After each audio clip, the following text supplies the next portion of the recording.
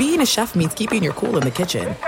And with Resi Priority Notify and Global Dining Access through my Amex Platinum card, right this way. It's nice to try someone else's food for a change. That's the powerful backing of American Express. Terms apply. Learn more at americanexpress.com/withAmex. The Nikki Glaser Podcast. Her roast of Tom Brady stole the show. Now she's talking about it on the latest episode of the Nikki Glaser Podcast. I said, tell Tom Brady that I'm the Tom Brady of roasting. Lots of people roasted the GOAT, but only Nikki is still being talked about. Every time I refresh my DMs, it's 14 blue check marks of people I didn't even know who knew me are writing like paragraphs to me. Hear that and all episodes of the Nikki Glaser Podcast on America's #1 podcast network, iHeart. Open your free iHeart app and search the Nikki Glaser Podcast to start listening. As the #1 audio company, iHeartMedia gives you access to all. Every audience, live conversations, trusted influencers, and the insights and data you need to grow. iHeartMedia is your access company. Go to iHeartResults.com for more.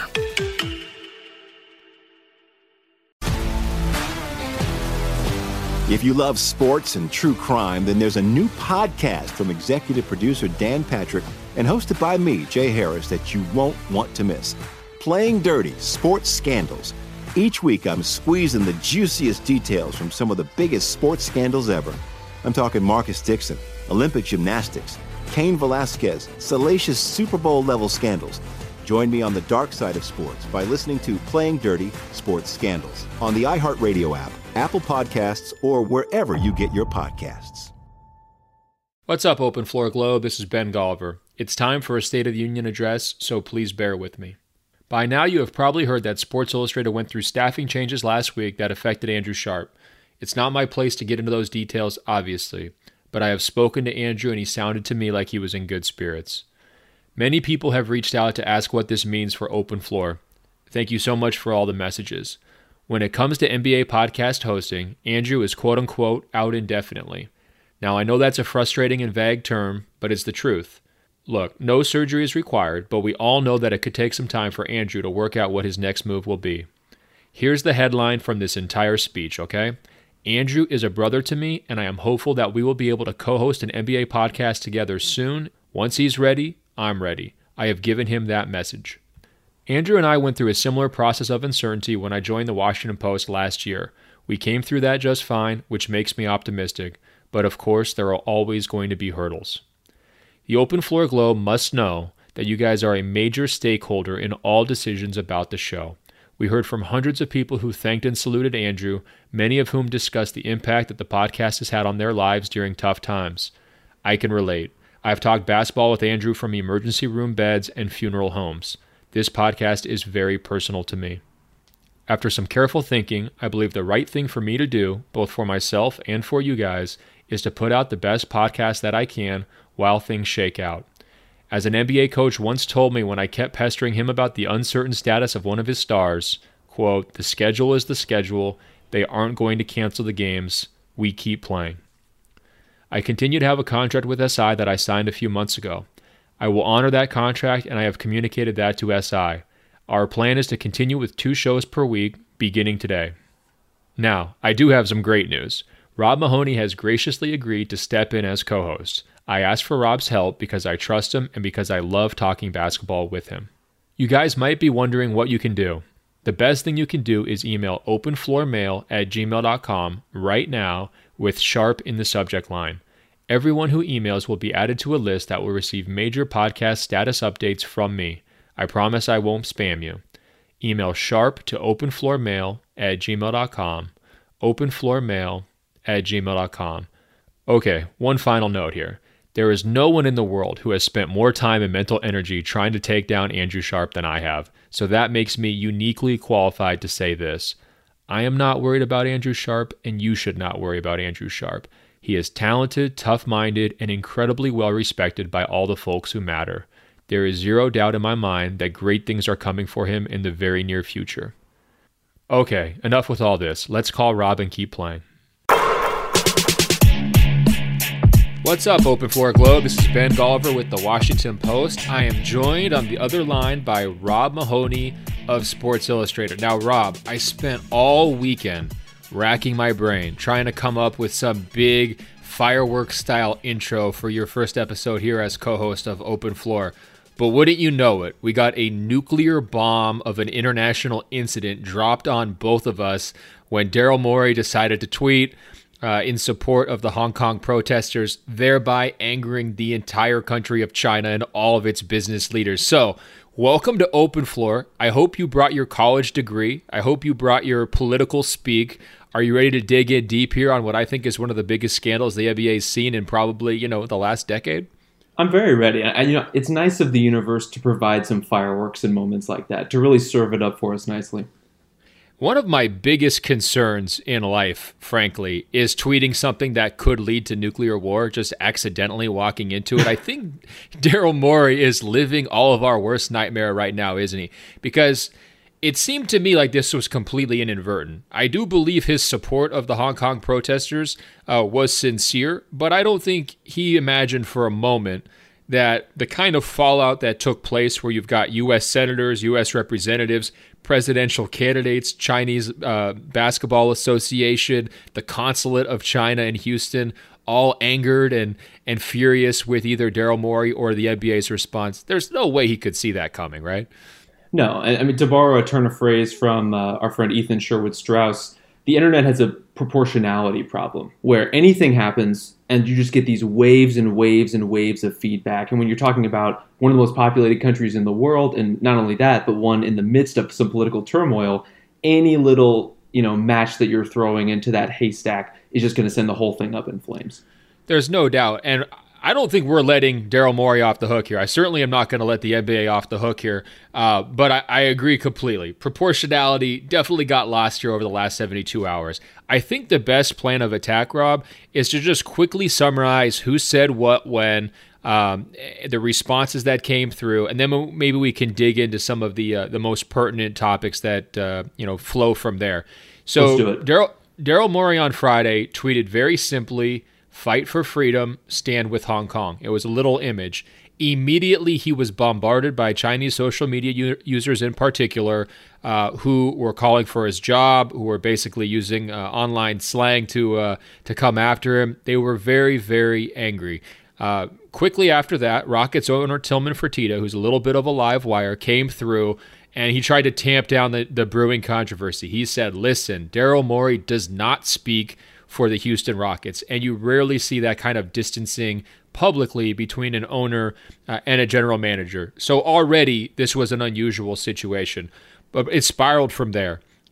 Clearly the Chinese authorities, whether it's the government, whether it's the Chinese Basketball Association, whether it's Chinese businessmen, like the Brooklyn Nets owner Joe Tsai, looked at Morey's statement as being completely out of bounds, as being maybe an outsider's commentary on what they view as sort of a third rail issue within Chinese politics. Now, there's been protests going on in Hong Kong for the last 4 or 5 months. They began as a response to an extradition law that was going to allow China to basically take people from Hong Kong and prosecute them in China. That has morphed into more general pro-democracy type protests. And it's been a real sore subject, I think, for the Chinese government, all summer long. Now, they proceeded with essentially a boycott or a severing of ties with the Houston Rockets. So Chinese sponsors cut ties with the Rockets. The Chinese Basketball Association, which is led by Yao Ming, former Rocket star, issued a very sternly worded statement.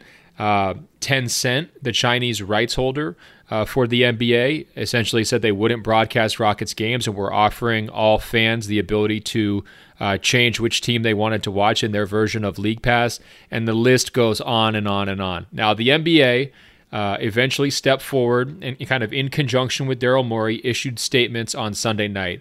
Morey's second statement was not an apology, but he did say it wasn't his intention to offend anyone and that he didn't maybe have a full understanding of the complex issues going on in Hong Kong.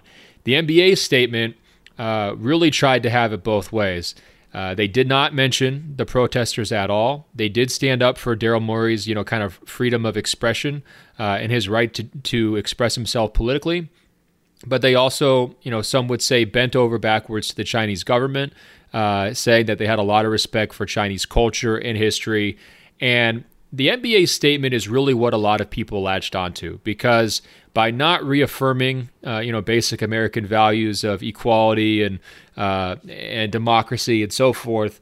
It made them look to a lot of people, including many prominent politicians, including whether it's Elizabeth Warren, Ted Cruz, people on both sides of the aisle, Democrats and Republicans. It made them look like they were kowtowing to China and not standing up for American values.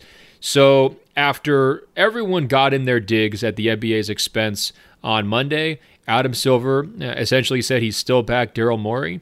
The NBA still plans to continue its preseason exhibition games this week involving the Los Angeles Lakers and the Brooklyn Nets in China. Those are going forward as planned. And we don't really have a resolution to whether the Chinese leaders are going to forgive Daryl Morey and the Houston Rockets and go back to business as usual, or whether these economic threats that the Chinese have made are going to be long-lasting and sort of indefinite going forward.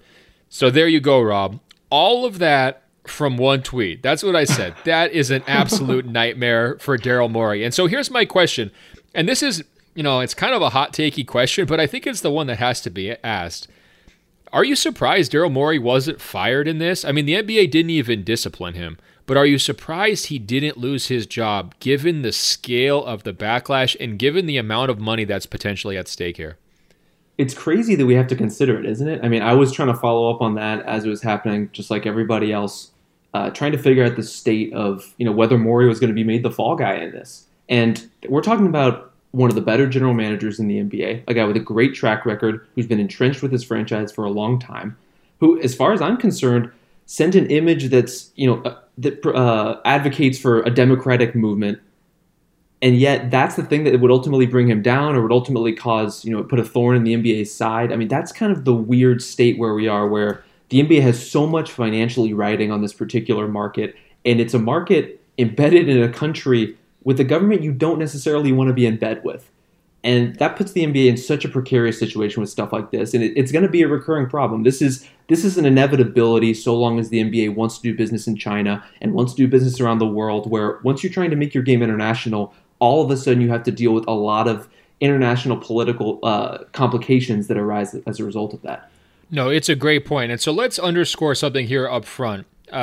This might feel a little bit random, especially to our American listeners. They're thinking, wait a minute, you stand for fight for freedom. That's not exactly the most hard-edged political slogan. Like, why is everybody freaking out about this? I think there's a few factors. First of all, the Chinese audience views what's happening in Hong Kong completely differently than the American audience. As sort of the Nets owner put forward, there's this long history between China and Hong Kong. It goes back to the colonial days. They take it very personally. They view the protesters in an entirely different light than Americans view the protesters. So that's number one. Well, it should be noted, too, in regard to Joe Tsai's statement.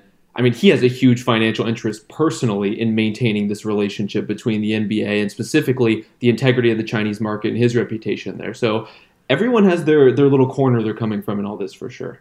No, great point. Also at play here is the relationship between the Houston Rockets and Chinese fans, right? Because this is going back since Yao Ming was drafted in 2002. The Rockets have done Chinese New Year's jerseys. You've got guys like James Harden and Russell Westbrook who have been to China year after year after year, promoting sneakers as part of their tours. The Rockets for years actually had Chinese beat writers following them around the United States game after game after game, tracking Yao's progress. If you go to their website, they have an entire version of their website in Chinese. The list goes on, right? So this is not your typical NBA team, and I think that they view Daryl Morey as being a representative of an organization that they have really come to trust and love over the years. So it's not just that he's an American outsider who's injecting himself into what they would view as a domestic political issue. It's almost an act of betrayal in a way too, right? It's like this person who you thought was kind of part of the family to a certain degree based on his ties with that organization, now doing the unthinkable and speaking out against the Chinese government in their eyes. So I think that's part of the reason why this escalated so quickly. Let me ask you this, Rob. When you're looking at all of the American politicians who are reacting, I think a lot of people on the right were accusing Adam Silver and the NBA of being soft on China, of putting their money before their principles. And I think a lot of people on the left were saying, well, look, let's just stand up for these protesters. Why are we not saying anything about their cause in the second round of statements and the cleanup efforts and all of that? I'm curious. I mean, if you were advising the NBA, if you were part of that PR meeting over the weekend, is there anything that you would have maybe done differently or told them to try to include in their response? Because it does seem like a situation where they were really backed into a corner, right? It's not like they can cut ties with China, from the financial standpoint. But is there anything that you think that they should have done differently?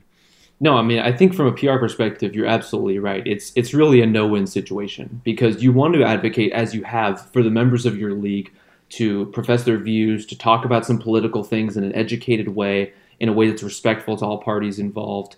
And yet you also want to maintain this huge financial market that's pretty much key to the NBA's international growth. And so from a PR perspective, that's such a tough line to walk. I don't know that there's much they could have done other than anticipate this a bit more than perhaps they did. I mean, again, as I was saying, this is from day one from the NBA's relationship with China and with trying to get preseason games between CBA teams and NBA teams, playing some preseason schedule over there, getting some exhibition stuff going, some goodwill going. That's all well and good, but as soon as you start entering into that kind of relationship, you have to be able to reckon with everything that's going on politically in that country, just like other countries do when they come play games here and they're asked about our political leanings and our political situation as well. And so the NBA has to be prepared for that. They have to be prepared for it anywhere they play a game, anywhere there's any kind of NBA-sponsored product or endorsed product, because that's the reality of the world we live in. If you want to be the world's game, you have to be ready for the world's problems. That's a really, really good way to put it. I also think we should clarify this, Rob. The NBA can't walk away from China, okay? I think there were some politicians who were sort of suggesting that they do that. That's not going to happen, and I think we need to explain why. I mean, when you look at the NBA's relationship with China, first of all, it goes back like 30-something years, right? They have been putting in a lot of effort. It has its own company, NBA China, in China, with dozens, if not hundreds of employees trying to conduct business over there, grow the game over there. More people watched NBA content in China last year, somewhere around 500 to 600 million people, than there are people living in the United States total, period, right? So that gives you a sense of the scale that the NBA is dealing with. And also, more people watched the NBA Finals Game 6 on Tencent streaming services in China than watched on television in the United States, right? So there's no way, it's way too late for, we're dropping China. We just can't be involved with China anymore. I mean, that ship has already sailed. And in fact, I think Adam Silver, if you're talking about public figures, business figures in America, especially in American sports, he's been more pro-China than just about anyone else that's out there. He's constantly hyping up China's incredible economic opportunity, the platform of reaching those fans, their love of the game, and so on and so on and so on. So I think we shouldn't be naive in what you're calling for the NBA to do here. They're not going to walk away from China. And even Rick Welts, the COO of the Golden State Warriors, was on CNBC already on Monday trying to spin this forward, saying, look, in 6 months, no one's going to remember this. Everything will be back to normal. Things are going to be fine. I do think to a certain degree, because he worked at the NBA league office for a long time, I think that's the league's general impression or takeaway of kind of the state of affairs. But I'm going to ask you, Rob, the NBA gets a lot of credit, and Adam Silver individually gets a lot of credit for being progressive, woke, tolerant, creating a different kind of environment around the NBA, whether it's with the LGBTQ rights, whether it's with player empowerment voices, and all these just different issues. Is he a hypocrite? I mean, is the NBA, did they get exposed here a little bit in terms of the argument that, they're putting money over their actual principles? I think they did tell on themselves a little bit in that regard.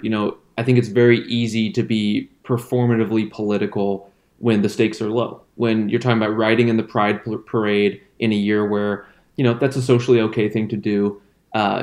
Fighting against the bathroom bills in Charlotte when the All-Star Game is going to be there in North Carolina.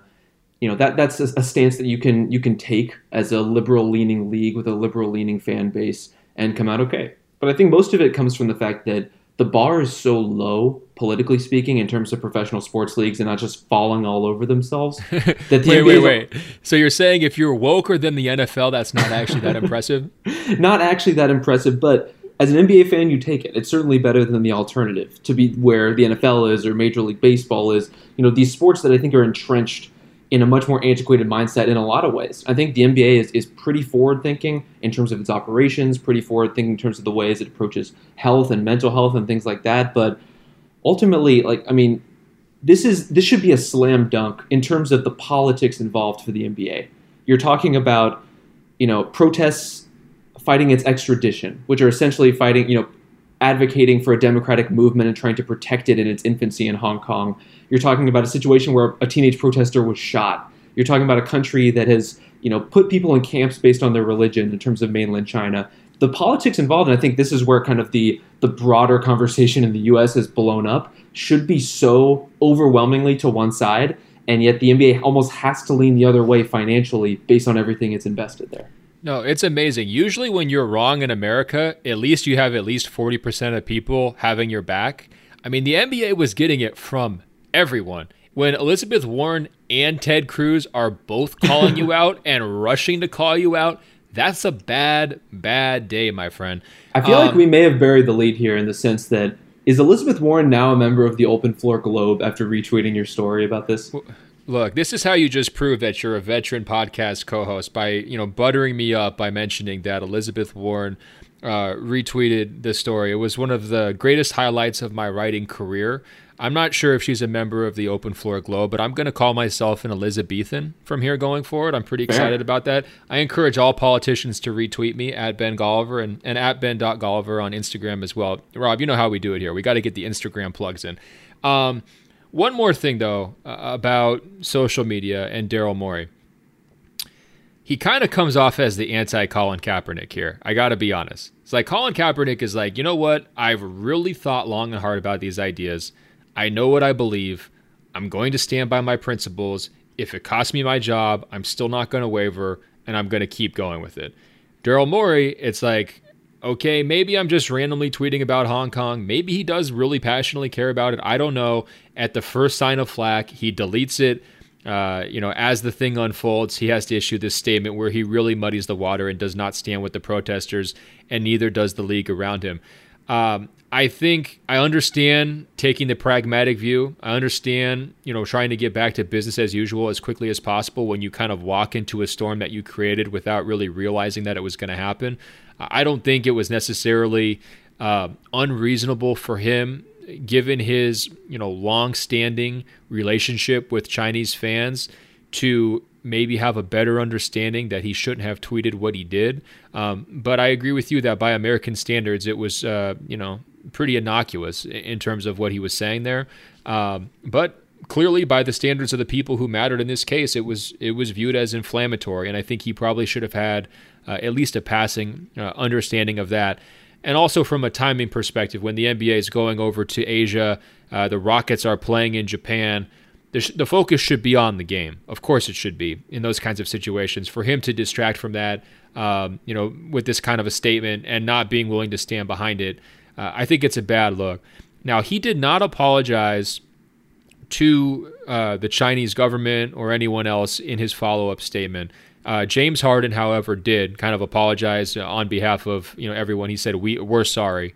I think, though, that Morey owes an apology to the Hong Kong protesters here, because I think the big takeaway from all of this mess is that China was able to flex on the United States. China was able to flex on a major American institution, the NBA, and they basically, had no major response for it. They didn't stand up. They didn't push back in any major way. And China essentially comes out, winning the press conference, winning the day. I think that winds up hurting the movement that he was supposedly trying to help with his original tweet.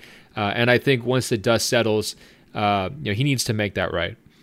Well, I think it speaks to what you mentioned earlier in terms of this being at least apparently pretty unintentional. Like, this seems like Daryl Morey caused an accidental international crisis rather than, taking a real pointed stand that he intended to kind of see through to the end. And to be fair, that may be the only reason he has his job, is because he deleted that tweet and he, although he didn't apologize, was able to kind of contextualize and walk certain elements of that back.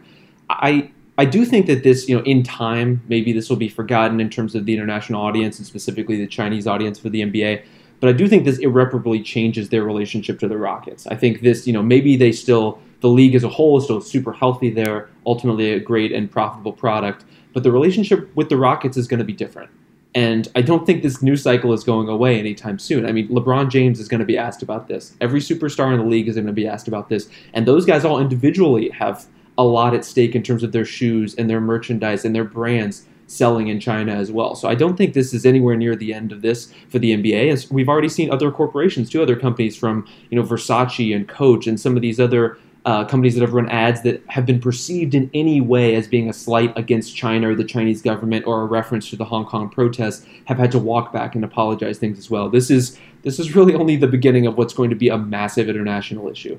There are some things that are too good to keep a secret. Like how your Amex Platinum card helps you have the perfect trip. I'd like to check into the Centurion Lounge. Or how it seems like you always get those hard-to-snag tables. Ooh, yum. And how you get the most out of select can't-miss events.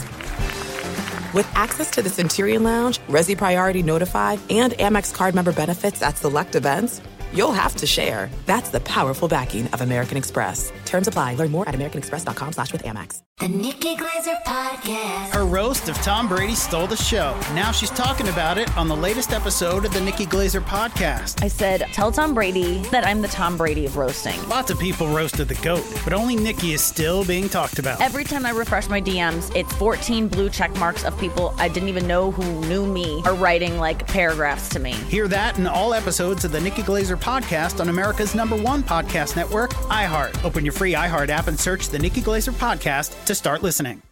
MTV's official Challenge podcast is back for another season. And guess what? So are we. Just in case you forgot, I'm Tori Deal. I'm a 6-time finalist and a Challenge champion. And I'm Anissa Ferreira, and I've been gracing your screens for the last 2 decades. I am a veteran challenger and Challenge All-Star. And speaking of All-Stars, All-Stars 4 is finally here. I'm going to be honest. I literally thought this day was never going to come. Well, the Challenge gods have answered our prayers, and we're going to be right here along with you fans covering every episode on the podcast. And this season takes it to a whole new level. Old school legends, modern power players, redemption seekers, and ex-lovers are all competing in Cape Town, South Africa for the prize of $300,000. Anyone can win, relationships matter, and only one All-Star will claim the title of Challenge champion. Listen to MTV's official Challenge podcast on the iHeartRadio app, Apple Podcasts, or wherever you get your podcasts. If you love sports and true crime, then there's a new podcast from executive producer Dan Patrick and hosted by me, Jay Harris, that you won't want to miss. Playing Dirty: Sports Scandals. Each week, I'm squeezing the juiciest details from some of the biggest sports scandals ever. I'm talking Marcus Dixon, Olympic gymnastics, Cain Velasquez, salacious Super Bowl-level scandals. Join me on the dark side of sports by listening to Playing Dirty: Sports Scandals on the iHeartRadio app, Apple Podcasts, or wherever you get your podcasts. For sure. 2 final thoughts here, and then we're going to move on to some questions from the Open Floor Globe. They send in so many good ones for us, Rob. First thought is this. I think the players will wind up being a little bit more protected than Morey or the league office because they have kind of an easier out here. They can say, look, my relationship with China is the Chinese fans who I meet when I go on tour. It's the Chinese fans who buy my shoes. It's the Chinese fans who buy my jersey or play as my likeness on a video game. I've got nothing but love for them. I want to show them love. As far as politics, I'm not really going to get into it. I think that will pretty much work for superstars, whether it's James Harden or any of these other guys who are going to get asked about it. I think that's sort of, safe ground, and most people would understand that. Now, clearly, it's a different relationship when the NBA and its teams are, strategizing for decades about how to tap this market and make money off of it. I think that their social responsibility expectations from the average viewer are significantly higher. And my last thought on this topic is this.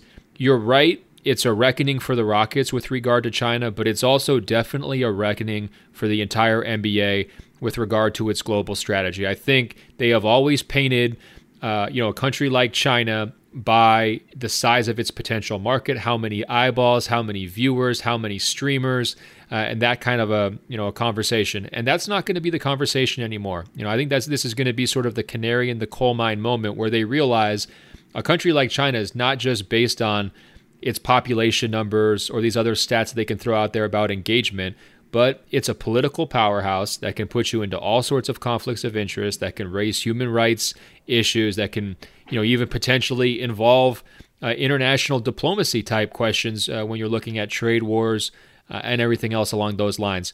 The NBA is going to have to really take a step back and rethink, I think its messaging and its relationship towards China publicly, because I think while this is such an extraordinary situation, it could easily happen again. We saw how quickly this one devolved from 0 to 100, like Drake would say, real quick.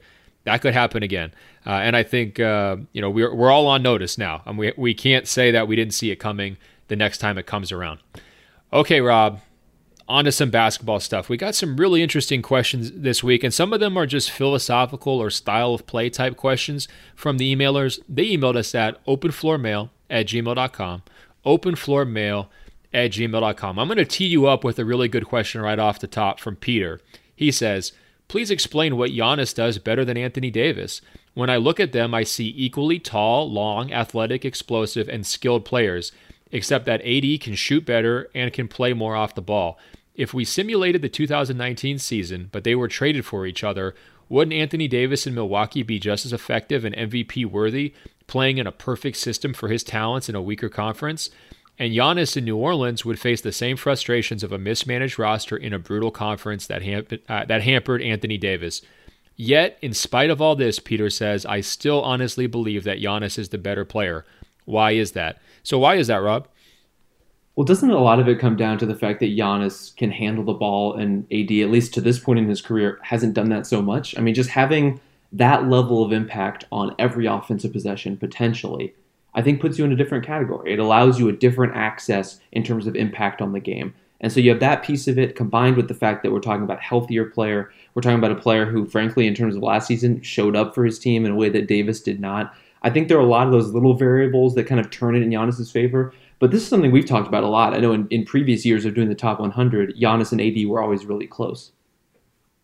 Yeah, they have been really close. I think Giannis passed him last year mainly because he proved that he could be an elite playmaker with the ball in his hands, the head of the snake on offense, that he could run a 5-out system, that he could make the right reads, kicking out to shooters, and that he could just put constant pressure going downhill on the defense and hardly anyone could stop him.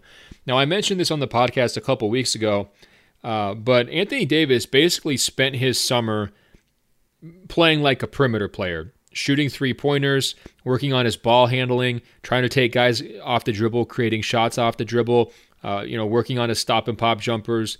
It was an outside-in summer for Anthony Davis. You could almost say he was doing Kevin Durant-like things all summer long in terms of what he was working on.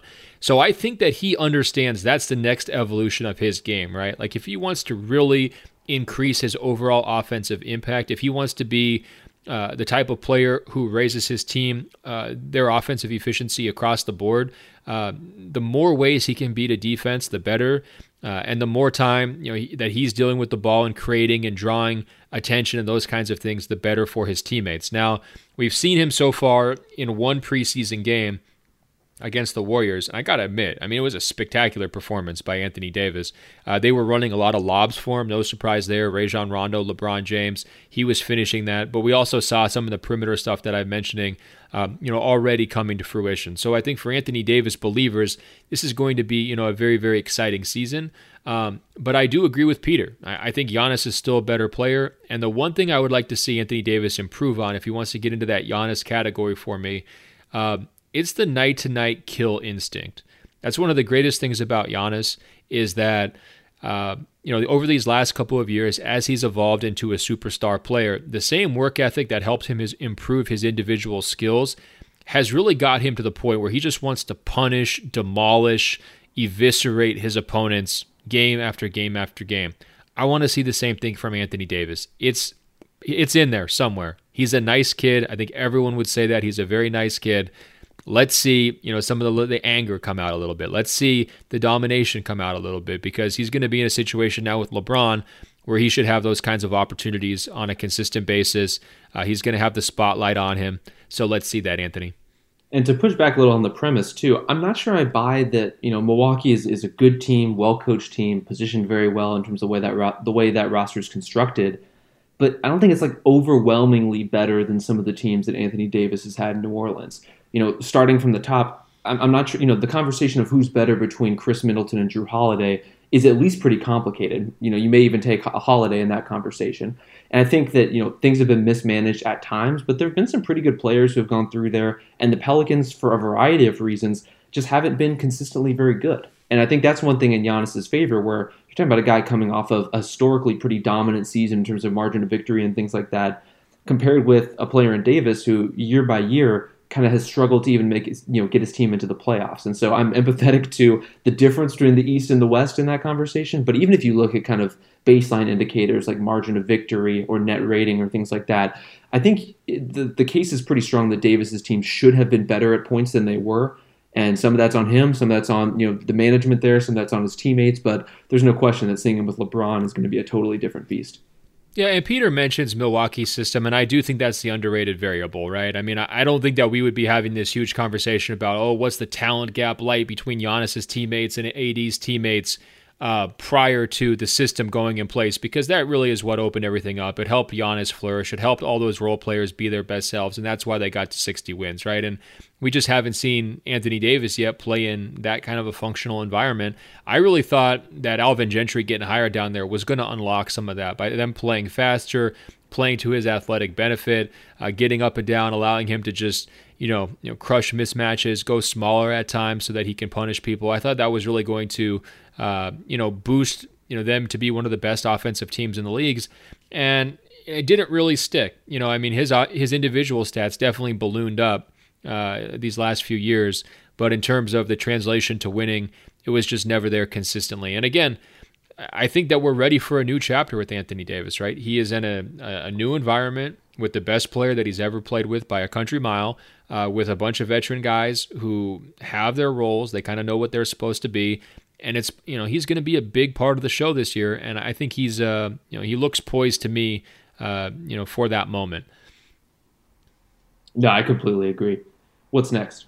Well, I'm glad you asked what's next. Lutz writes, there are big, long teams like Philadelphia and Milwaukee, and they're seen as a huge, tough matchup and a threat for even great small ball teams like the Warriors. I'm curious, is this going to be a year where big ball takes over in the NBA, or is small ball still going to reign supreme? I think it's a really good question from Lutz. I've wondered about this too, because small ball really derived from the Warriors. The idea that they could put the death lineup out there, get away with it from a defensive rebounding perspective, having Draymond at center, Kevin Durant at the 4. I mean, that's just a matchup nightmare for everyone. But that's poof, that's gone. Do you think the NBA is going to evolve more into a situation where people are trying to either copycat Philly or match up with Philly? Because we have seen Milwaukee, corner the market on Lopez brothers. I think there's an eye towards Joel Embiid when it comes to that.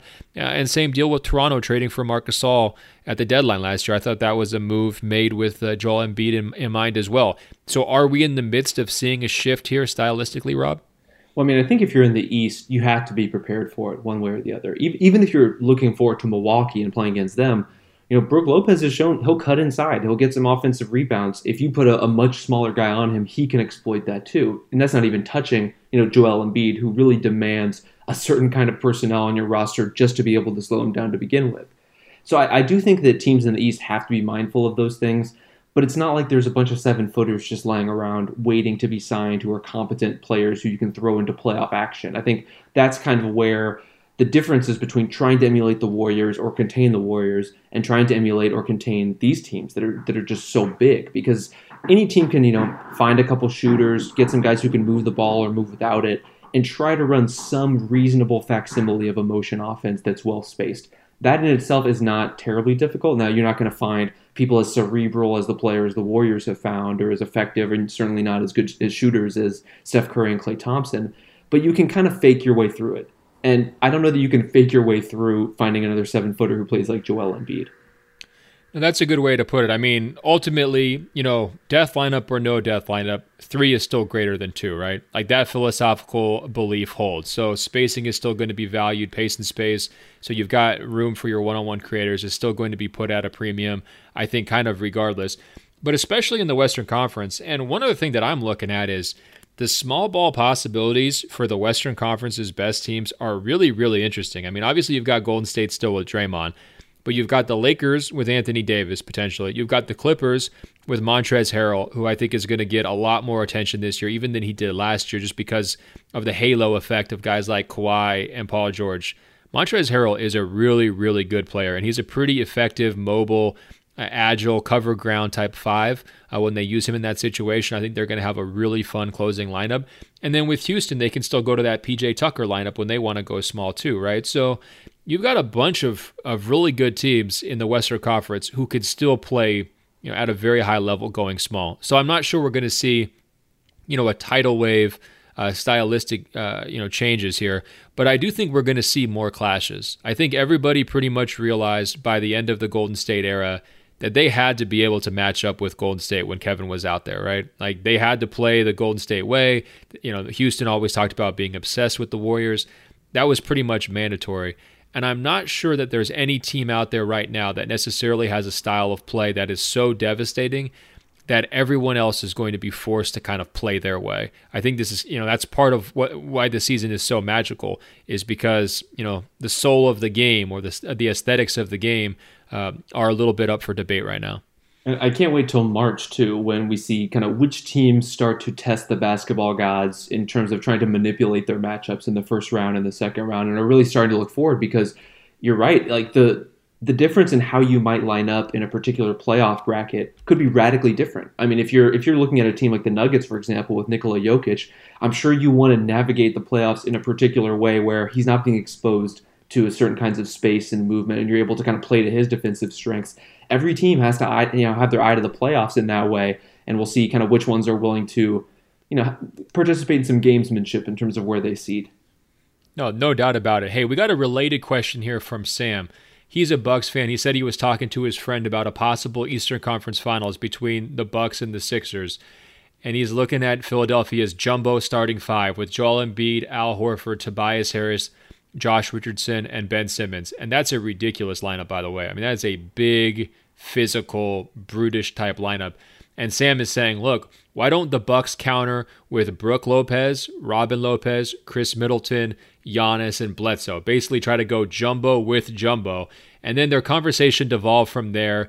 And they said, well, what if they had the 2 Lopez brothers, the 2 Antetokounmpo brothers, and Middleton to have just a truly crazy lineup? And, Sam, put down the pipe a little bit here, man. You're getting a little bit too carried away, but I do like your thinking. I do like the brainstorm. But he wanted to know, Rob, what is the most entertaining or goofy lineup that you think that we could potentially see this season? And then also, what did you make of his idea here with Philly's big ball lineup? Like, do you think they're going to be as devastating as they look on paper? Or are you with the skeptics or the pessimists who are saying, well, they could have some spacing issues on offense, maybe this won't work out? No, I mean, I love that lineup, just in terms of the defensive intelligence collectively from that group. And you're going to have lots of minutes, too, where you're kind of staggering Horford and Embiid and trying to really space things out, whether it's Mike Scott or whoever you want to throw out there as much as possible in more of a stretch 4 capacity.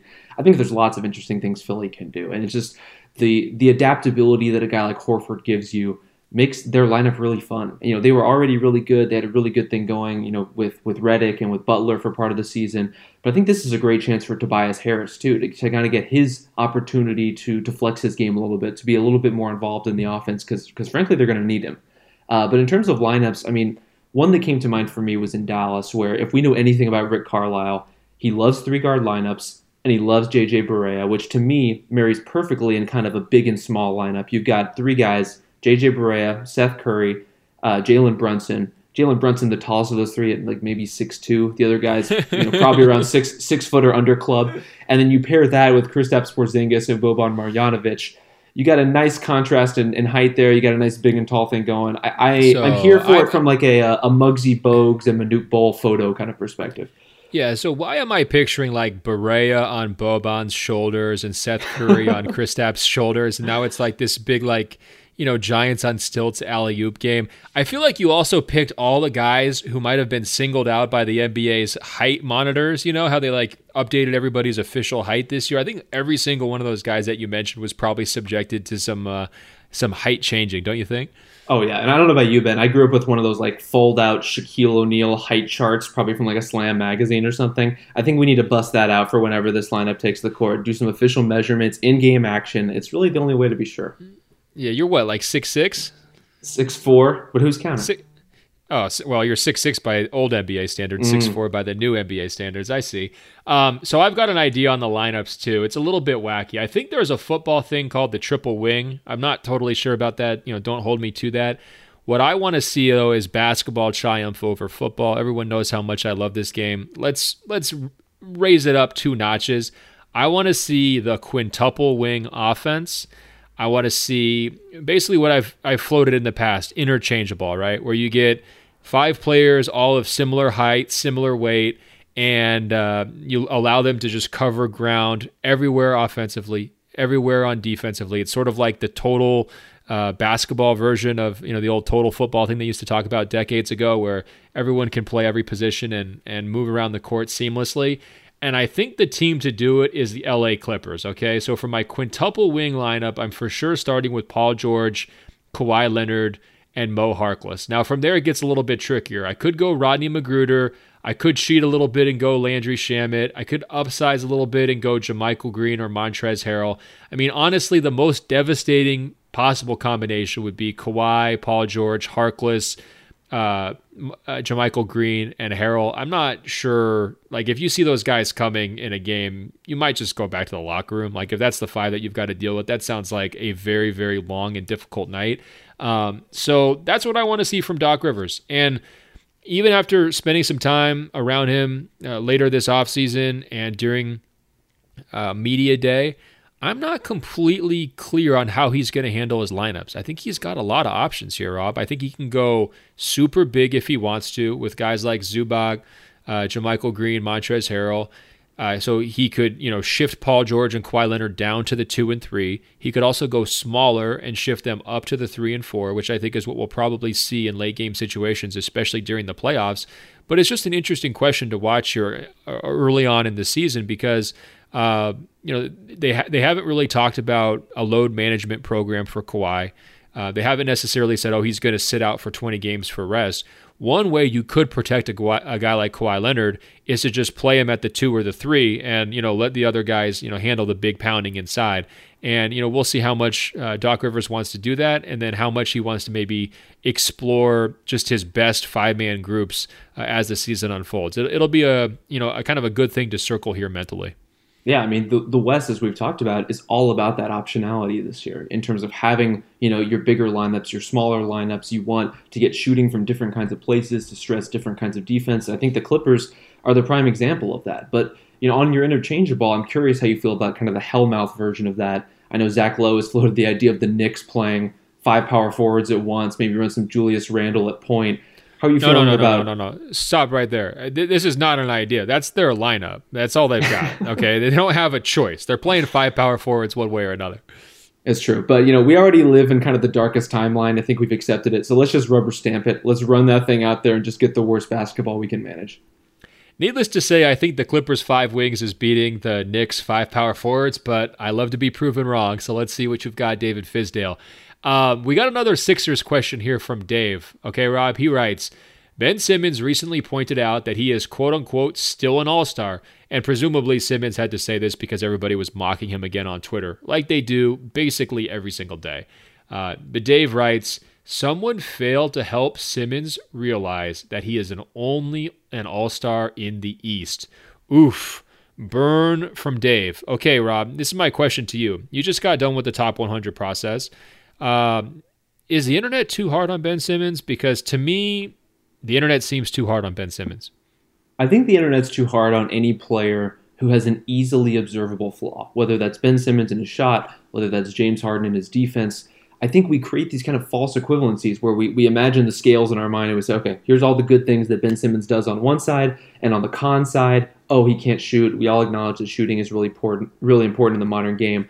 And because, that's such an incontrovertible truth, the fact that he is not a shooter, it becomes overwhelming relative to all these great things that he offers as a basketball player. I just don't think that's fair. I don't think it's true to the sport or the kinds of teams you can build around him. I think there's a lot of, when you talk about Ben Simmons, you have to cast him in a particular light, knowing that he can't shoot or knowing that he won't shoot, which is maybe the more important thing of the two. But that doesn't take away from the fact that this is one of the best transition players in basketball and a guy that can get you out in transition more than most guards. One of the most flexible and versatile defenders at the point guard that we have in the league. A great rebounder, a great defender, a great playmaker who can draw attention, like in those transition situations, kick out to shooters, can create for other shooters in ways like guys like Giannis can too. I think we get a little stuck on this guy can't do this one particular thing, and we all agree on that, and therefore that player is washed or bad or a joke or a fraud. And Ben Simmons is far from those things. He's really good. He is really, really good. I think what you said in the middle there is kind of how I feel. I think he gets criticized because his flaw is not just a basketball flaw that he can't shoot. His flaw is a moral flaw in some people's eyes in that he's afraid to shoot, right? And that's just sort of like unforgivable, because why would someone with his incredible physical tools and basketball IQ and touch and vision and everything else be afraid to shoot a basketball when, your 5-year-old cousin has no problem, jacking up a 3-pointer from beyond the arc, right? I think that's what people get hung up on, and I don't think it's necessarily fair. I mean, to me, people like to call him the tall Rondo or whatever else. I mean, Rondo hasn't been comparable to Ben Simmons in probably 7 years. You know what I mean? In terms of like actually being a positive impact type player, being a plus defender, being a reliable source of offense for his teammates, not, stat hunting, keeping the tempo where it needs to be. And then Rondo has never finished above the rim or around the basket and never put the kind of pressure that Ben Simmons can put on a team in transition, quite the same way. Really at any point of his career, right? So I think that those kinds of surface level comparisons, they bug me, and I do feel the need to stand up for my fellow Ben at this point. I am a little bit interested though as this talk starts to bubble about the Sixers spacing issues, because I think most of this summer I was kind of like you, Rob. I was really focused on the defensive ceiling. Like, this team could just be unreal defensively. They've got so many smart physical guys, and they're going to be playing in such a depleted conference that they should just be rolling through everyone. And I still think that's true. Are you totally sold it's going to work offensively, though? Because when you're looking, they take away J.J. Redick, who's not only a great floor spacer, but also attracts a ton of attention by moving around off the ball on offense. They also take away Jimmy Butler, which probably makes Ben Simmons' life a little bit easier because he's not fighting for touches. He doesn't have to get into these ego battles maybe on a night-to-night basis. They add a guy like Horford, who's incredibly unselfish. They add a guy like Josh Richardson, who I think is willing to do the little things. When you're talking about that trade-off, like the guys who left this summer, the main guys, and the guys who arrived this summer, through the Ben Simmons lens, like, is he a winner or is he a loser from those personnel changes? I think it's tough because the Sixers, and this contrasts really starkly with the Bucks, just have so much to figure out. In taking away, the Redick, Joel Embiid kind of dribble handoff action that fuels a lot of their half-court offense, all of a sudden you have a lot more possessions where you have to navigate the fact that Ben can't shoot with the fact that you want to, post up Joel. You have to, figure out how you want to use Tobias Harris this year, and if you want to amp up, his usage or his type of usage. Maybe you want to run a little more pick and roll this year, something the Sixers have been kind of loath to do in a traditional sense. And so I think they have a lot of things they need to resolve, but kind of in a good way, in a way where you have a lot of high IQ players, you have some good playmakers on this team, you have a lot of guys who are versatile and can be deployed in a lot of different capacities. These are kind of good problems to have as a coach, but they are things that you kind of have to work your way through over the course of a year. Yeah, I think, in general, I think Philly is better off. From the Simmons perspective, I could kind of talk myself into either way, right? I do think the Redick, defection will hurt during the regular season. I think they're probably going to be okay in the playoffs because he's the type of guy who just regularly got neutralized in that format. And then I do think that Horford, I think the whole thing kind of hinges on him, right? Like, if he really works, if they're able to strike the right balance, if they can stagger his minutes with Embiid, so that Simmons always kind of has, a really high quality big to play with.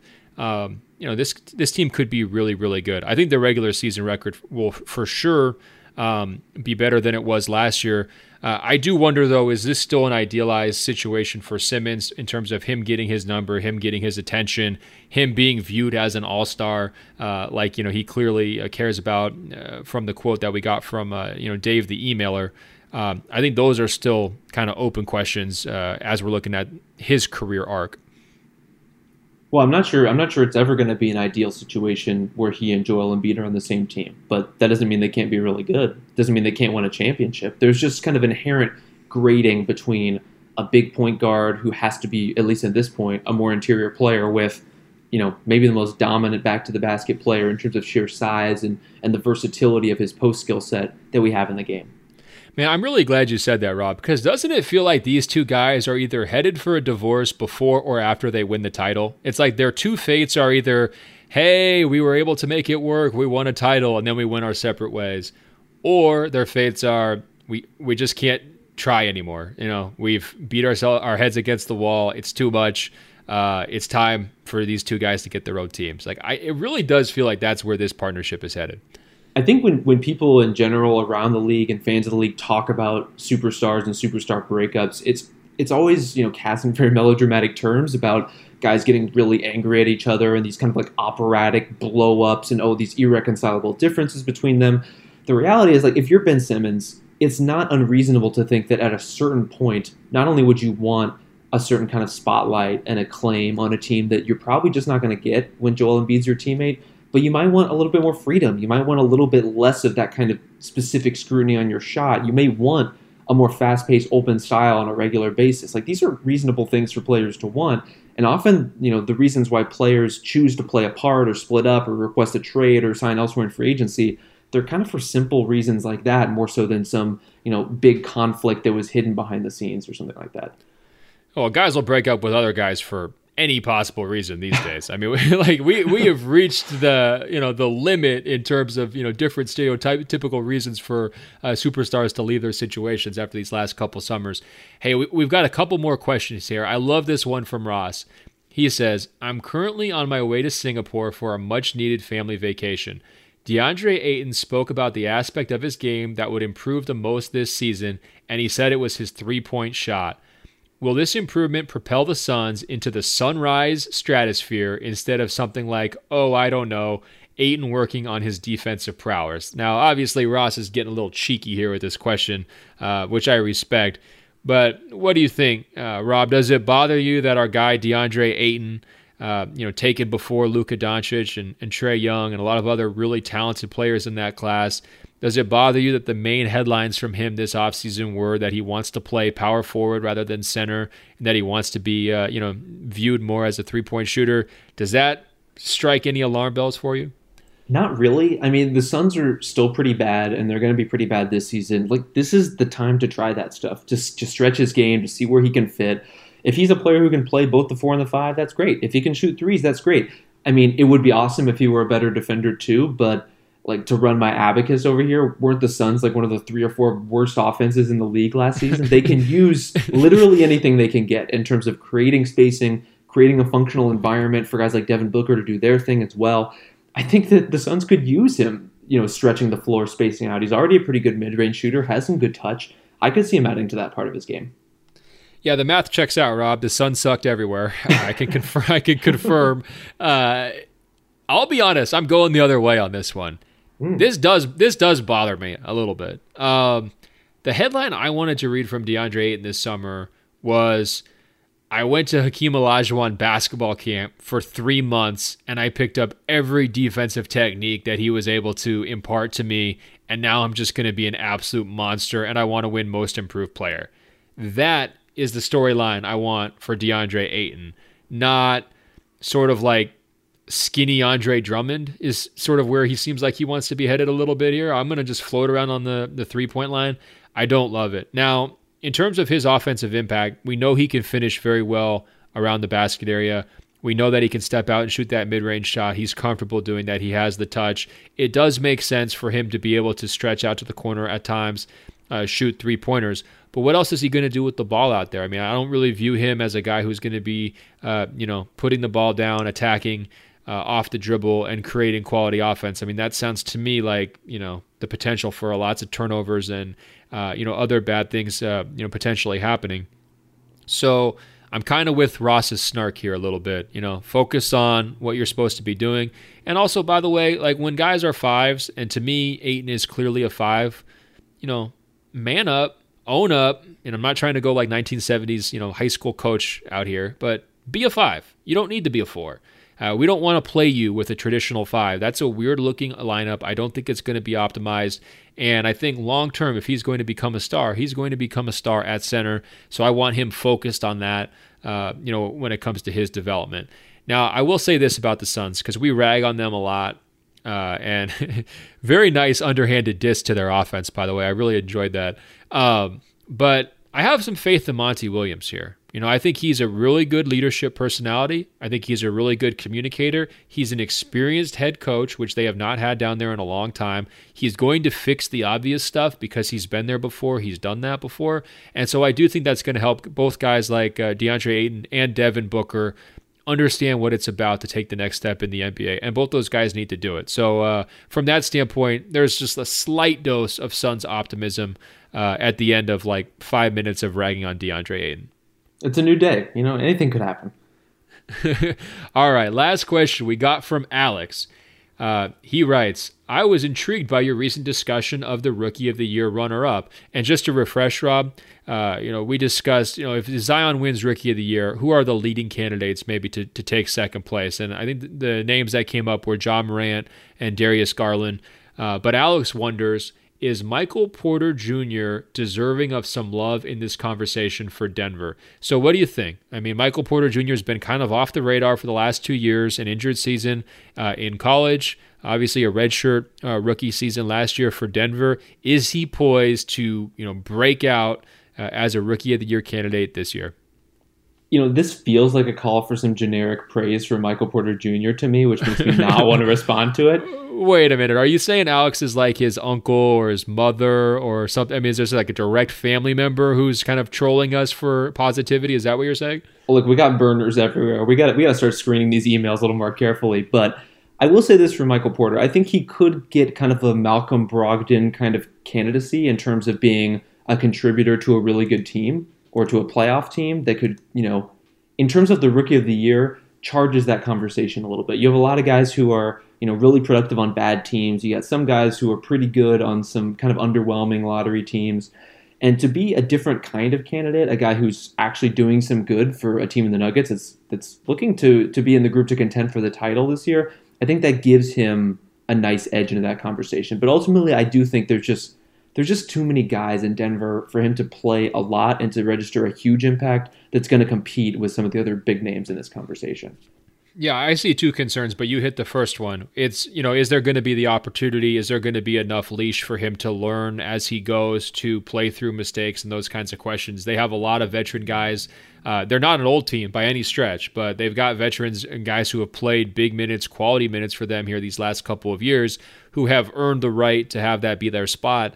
And, that's a challenge to try to beat out that type of player and get yourself a major rotation role for somebody who's coming off of 2 years of injuries. I mean, that's absolutely a hurdle right off the top. The other question I have is just style of play, because we know what Denver wants to do. They want the ball in Jokic's hand. They want the ball popping quickly. They want lots of, moving, cutting, passing, all that kind of stuff. And they've also got guys who are going to be eating second and third in that order already pretty much lined up with players like Jamal Murray, Gary Harris, and then even Paul Millsap to a lesser extent, right? So even though they have this egalitarian offense, I'm not sure there's going to be that many offensive opportunities for a player like Porter to do what he wants to do, right? And we know from sort of his high school mixtapes, him being a very highly regarded high school prospect, he wants to create a lot off the bounce. He wants to isolate. He wants to go one-on-one. He wants to score. And there's going to be an adjustment or maybe even some friction there between what a player like Jokic or what a coach like Mike Malone is going to want from a player like Michael Porter Jr., and then what Michael Porter Jr. is going to feel comfortable doing, which is the stuff that he's kind of done best, his entire life, right? So to me, I could see that just taking a while to shake out. I'm not sure he's going to put up major numbers there in Denver as a rookie, and I just think there's going to be some other guys. Maybe they play on worse teams. Maybe they have much higher turnover numbers and other negative indicators. But because they've got the box score stats there, the voters are going to be giving them some preference, maybe over a player like Michael Porter Jr. Well, I think this could be a really positive season for Porter from an upside perspective. For the Nuggets to get a guy into their group that has a lot of potential to grow and could be kind of exactly what they need in terms of a big perimeter scorer. And yet he could do that and still be nowhere near the Rookie of the Year race. So it's almost beside the point for a player in his position, I think. Yeah, very true. Hey, guess what, Rob? You survived. We made it through our first episode of Open Floor together. I really appreciate your help here. And like I said at the top of the podcast, I just want to thank everybody for emailing in nice things about Andrew. It was so heartwarming to see all those messages. I know he read them. I know he saw them. It was pretty much overwhelming at certain points how many we received. And I appreciate you guys doing that. And I also appreciate you sticking with us, through this transition period. Hey, Rob, they can check us out on Apple Podcasts by searching for our page. It's 2 words, Open Floor. Once you get there, scroll down. It will say rate and review, tap 5 stars. It's just that easy. As I mentioned off the top too, if you email the word sharp to openfloormail@gmail.com, openfloormail@gmail.com, you will be kept apprised of any podcast developments as they should unfold here over the next weeks or months or whatever it may be. And also, if you have any basketball questions, preseason has started. I watched Zion Williamson's debut tonight. How much fun was that? I've been watching Anthony Davis kill it for the Lakers, like I mentioned. If you're watching games and you're seeing something, let us know. Email us, openfloormail@gmail.com, openfloormail@gmail.com. And Rob, don't forget now, I'm on Instagram, @Ben.Golliver. Do you want to plug your Instagram? I do not. Oh, perfect. Well, great. Then I'll just plug mine again. @Ben.Golliver on Instagram. Guys, thanks so much for hanging with us. We will be back later this week. And until then, Rob, I will talk to you.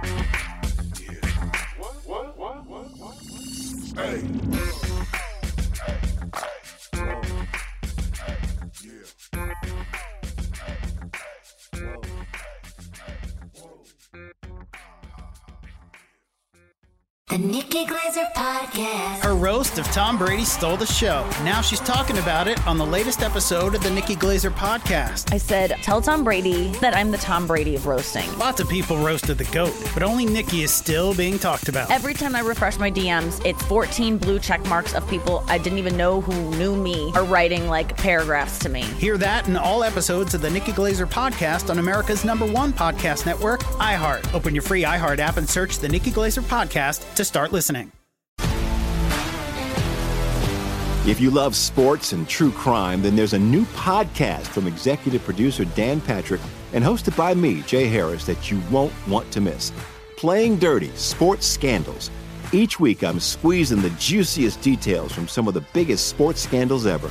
I'm talking Marcus Dixon, Olympic gymnastics, Cain Velasquez, salacious Super Bowl-level scandals. Join me on the dark side of sports by listening to Playing Dirty: Sports Scandals on the iHeartRadio app, Apple Podcasts, or wherever you get your podcasts.